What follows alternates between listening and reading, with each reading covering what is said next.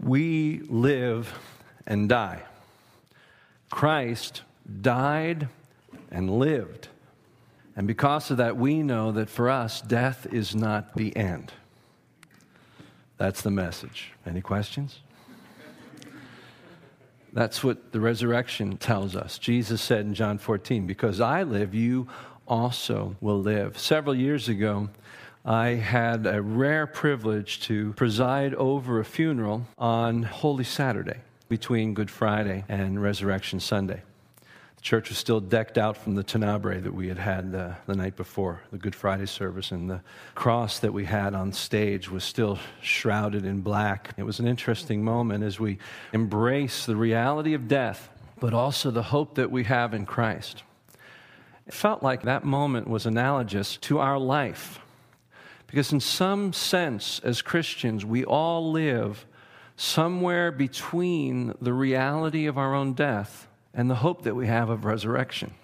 It's hope, it's faith that allows us to embrace the fact that death is not defeat, that death is in fact in Christ swallowed up in victory. That day, we used a passage of Scripture that you will commonly hear at a Christian funeral. We're going to preach from it today and study it. It's in 1 Corinthians chapter 15. 1 Corinthians 15. We're going to travel through the whole chapter today, but we're going to begin by reading just the first verse. Now, brethren, I want to remind you of the gospel I preached to you, which you received, and on which you have taken your stand. By this gospel you are saved if you hold firmly to the word I preached to you, otherwise you have believed in vain. Let me just give you the setup here. What we are about to read is Paul's review for one of his churches of the gospel, the evangelion, the good news, which is what it literally means, that is the core message of Christianity. Furthermore, Paul says it is that message that you have professed and on which you have made your stand. They have built their life on this. Many of these churches are now facing that famous persecution. Tens of thousands of Christians will die because of the gospel. What we're going to do as we go forward now is see what that gospel is, and then as we go into the chapter, we're going to explore the implications of it for us.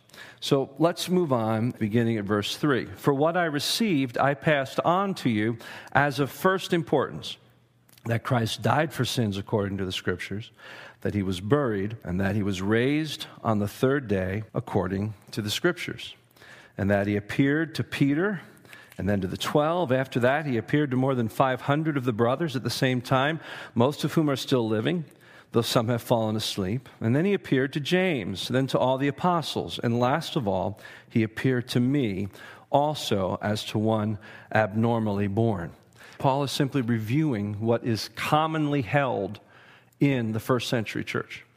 So let's just capture quickly what the gospel is. And the first part of it is the familiar part. Christ died for sin, according to the Scriptures. We understand that Christ died for sin once for all, the righteous for the unrighteous, to bring us to God. That was from Peter's letters. Paul talks about it. All the epistles do. Jesus himself said that's why he'd come. We see that very clearly. But that's not the whole of the gospel. The gospel, according to what Paul is reviewing here, is not just about the death of Christ. He goes on. Christ died for sin according to Scriptures. He was buried, and he was raised again also according to the Scriptures. So the first thing I want to tell you today is that you can't have this halfway. There is no gospel that removes the idea or the historical fact of the resurrection of Jesus. What you have is a half gospel. And that gospel is powerless. You know, as a society, since the age of reason, since the age of enlightenment, we have made appealing to our sense of reason the highest virtue. And we have actually put faith underneath that. As Christians, we've caught that as well. We talk faith, but what we really want is proof. We want it reasoned out. See, we want facts.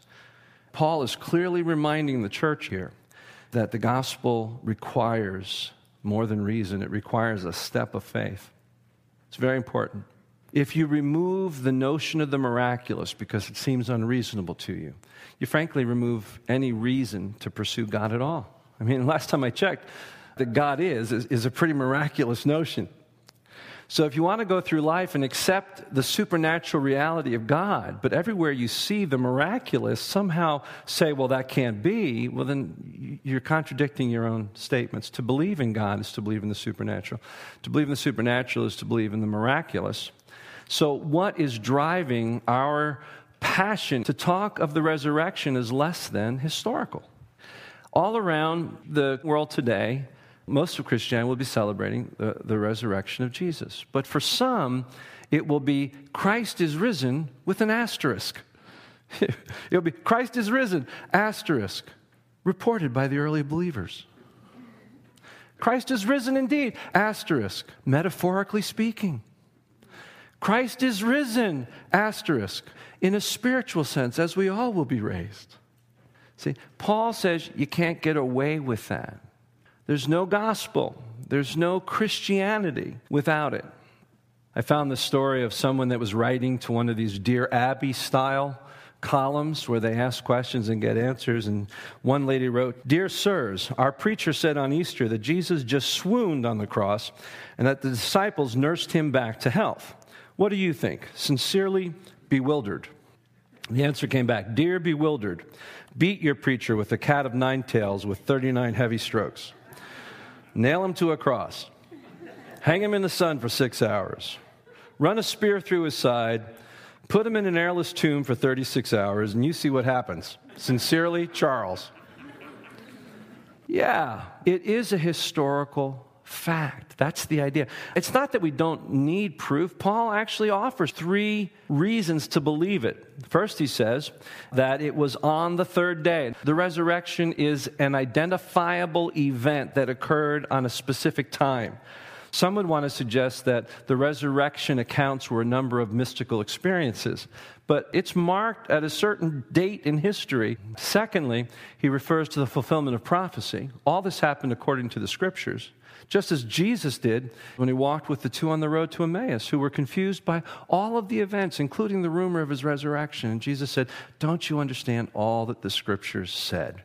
Do you remember last week when we read Psalm 22 and read the details of the crucifixion of Jesus written 1,000 years before, as though someone standing there watching him die on the cross on Golgotha were writing it fresh and new? The prophecies and their fulfillment, some 300 of them fulfilled in the life, death, and resurrection of Jesus, stand as validation of the event. And then he offers a third thing, and that's witnesses. He refers to Peter and all of the disciples. He refers to as many as 500 at one time. And then finally, he says, "And I'm a witness. I, Paul, have seen the risen Christ." It's important as we go forward because we're going to read some pretty familiar passages. You know the ones. If Christ has not been raised, we are still in our sins. Our faith is futile. Often when we read it, we presume it's an argument to prove the resurrection of Christ, but it's not. Pay careful attention. It's an argument to prove the reality of our future resurrection, and it uses the historical fact of the resurrection of Jesus as proof of it. In other words, the resurrection of Jesus is considered an established fact, a fact for which many of the people reading and for which Paul himself would someday be put to death. So it's important that we not only satisfy the reasonability. And if you're interested in some interesting books, you can get Who Moved the Stone, More Than a Carpenter, The Case for Christ, who all explore the legal standard of proof in any court of law and reveal that, in fact, the resurrection of Jesus Christ may very well be the most verifiable event in ancient history. But that's not what this sermon is about. That's just for those of you that are like me, who just need a little help from what's reasonable to then be able to take the step of faith. What Paul is primarily teaching here is that it's not just the cross. We don't just worship a dead Savior, we worship a living Christ.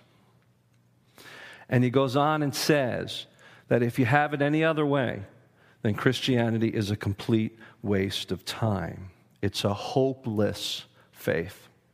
Let's go down to verse 12, and I want to point out 4 ways that Paul says if there's no resurrection, if Christ hasn't been raised, then it's hopeless. Christianity doesn't stand as just a philosophy to make life good, a philosophy to have fulfillment in this life alone. It doesn't hold up. There's less sacrificial and less painful ways.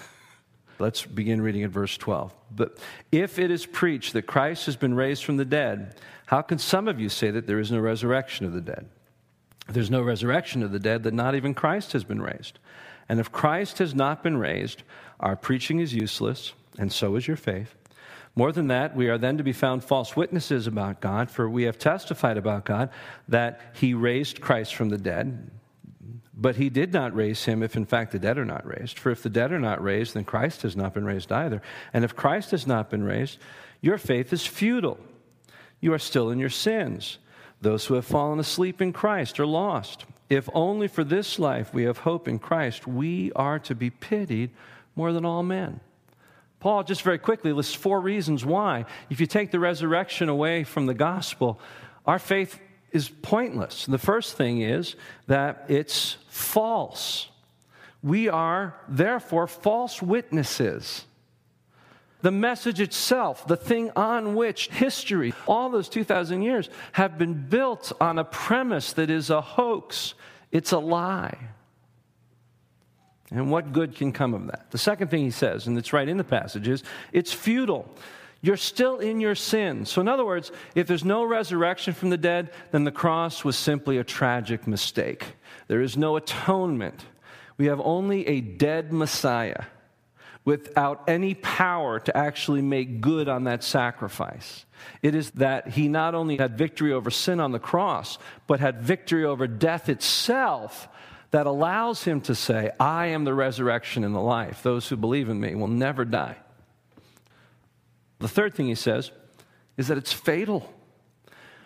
It's fatal because those who have died with a firm belief in Christ have perished. They died in their sin. And the very thing that we hope for above all fell short in the end.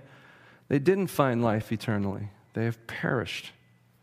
And then the fourth thing he mentions is that it's just foolish. We of all men are most to be pitied. Look at how he says it.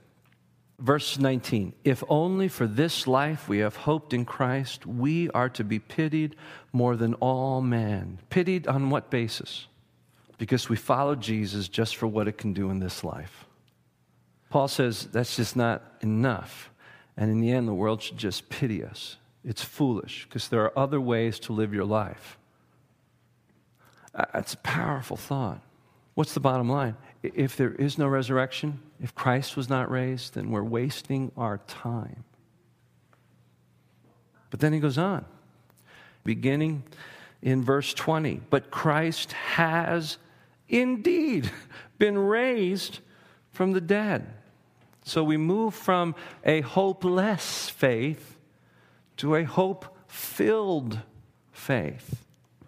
Let's read beginning of verse 20, and then for sake of time, I'm going to push forward a couple times so we can capture the highlights of the rest of the chapter. Verse 20. But Christ has indeed been raised from the dead, the first fruits of those who have fallen asleep. For since death came through a man, the resurrection of the dead came also through a man. For as in Adam all die, so in Christ all will be made alive. Go forward to verse 35. But someone may ask, how are the dead raised? With what kind of body will they come? How foolish. What you sow does not come to life unless it dies. When you sow, you do not plant the body that will be just a seed instead, perhaps of wheat or of something else. But God gives it a body as he has determined, and to each kind of seed he gives its own body. So it will be with the resurrection of the dead. The body that is sown is perishable. It is raised imperishable. It is sown in dishonor. It is raised in glory. It is sown in weakness. It is raised in power. It is sown a natural body. It is raised a spiritual body. Now go forward to verse 51. Listen, I tell you a mystery. We will not all sleep, which means we will not all die, but we will all be changed in a flash, in the twinkling of an eye, at the last trumpet. For the trumpet will sound, the dead will be raised imperishable, and we will be changed. For the perishable must clothe itself with imperishable, and the mortal with immortality. When the perishable has been clothed with imperishable, and the mortal with immortality, then the saying that is written will come true. Death has been swallowed up in victory. Where, O death, is your victory? Where, O death, is your sting? The sting of death is sin. The power of sin is the law, but thanks be to God, He gives us the victory through our Lord Jesus Christ. Now, without going through all of this, let me just show you how the four things that were true if Christ hasn't been raised are completely negated if Christ has been raised. Rather than being false, it's true.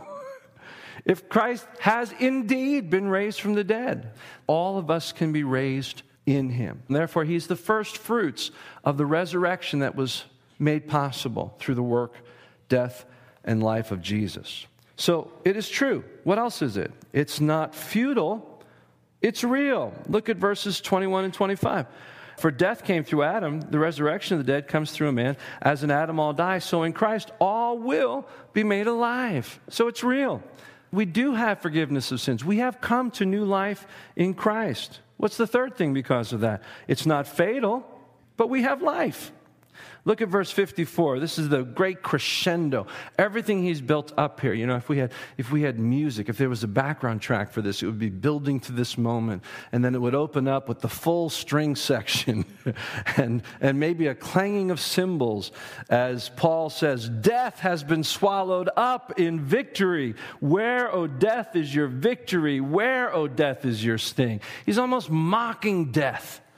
Because whereas in the past death always won, now in Christ we overwhelmingly conquer, which brings us to the fourth point. We are not fools, we're victors. In fact, while others call us fools, in Christ we overwhelmingly conquer through Him who loved us. We have victory through our Lord Jesus Christ. That's powerful, isn't it? That's the difference between operating just on the side of the cross and embracing the whole work of Jesus, the death and the resurrection. One is hopeless. One is hope-filled. One is foolish. One is victorious. It's huge. All of that to come to this last verse. So the chapter builds this huge case. And now Paul's going to bring it home. What's the first word on verse 58? What do you have? Therefore. And he's just got one verse that tells us what ought to be true in our life as a result of this. And they're pretty simple. The first one is right there. Be firm. Therefore, my dear brothers, stand firm. Let nothing move you. You see, that's what our hope-filled life in Christ because of the resurrection ought to give us.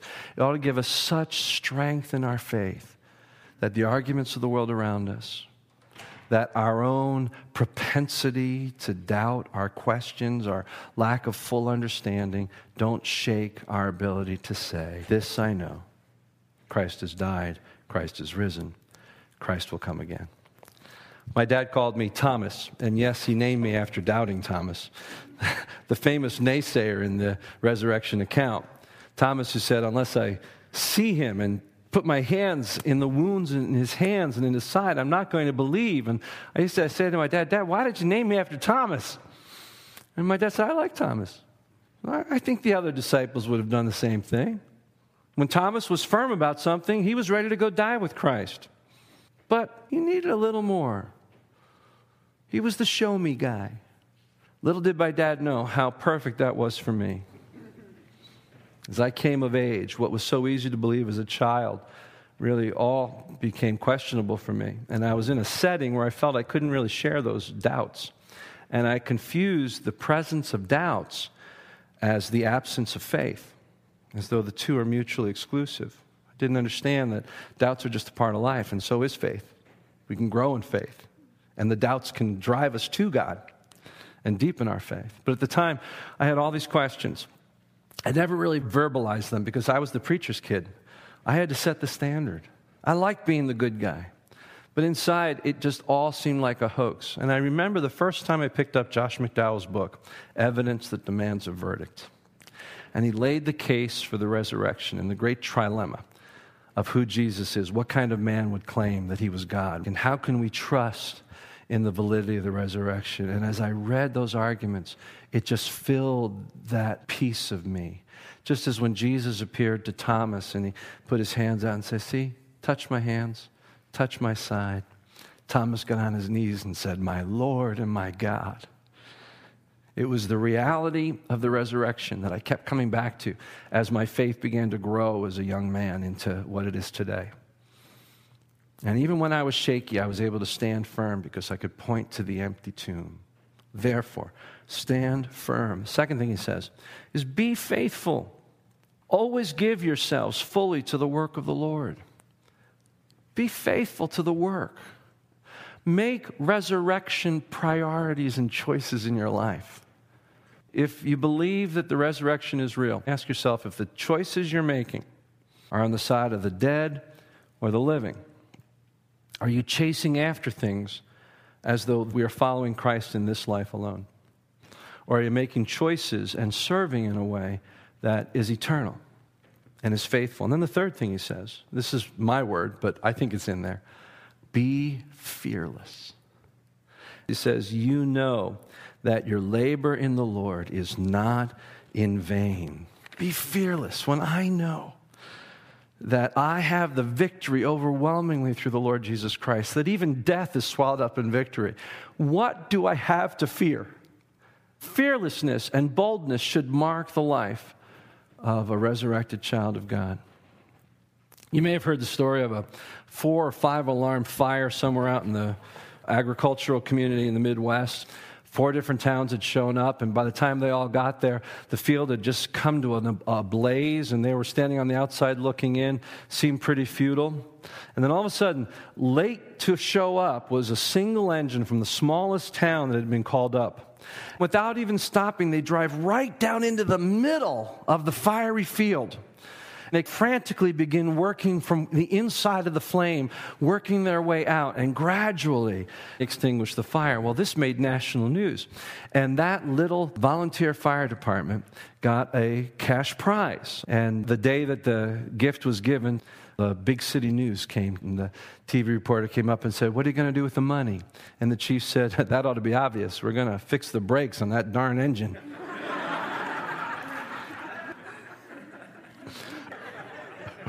Most heroics come by accident. Amen? But Christianity is filled with a tradition of true heroes who faced fierce lions, who faced persecution. Some who faced crucifixion as their Lord fearlessly because the sting of death had been removed. Think about what would have happened if that company had been able to actually make themselves fireproof.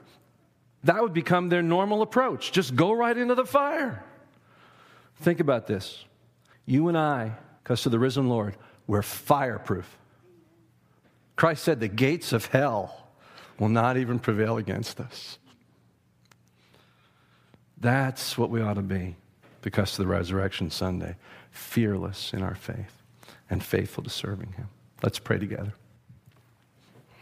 Father, thank you for the grace that is ours through the cross and the victory that is ours through the empty tomb.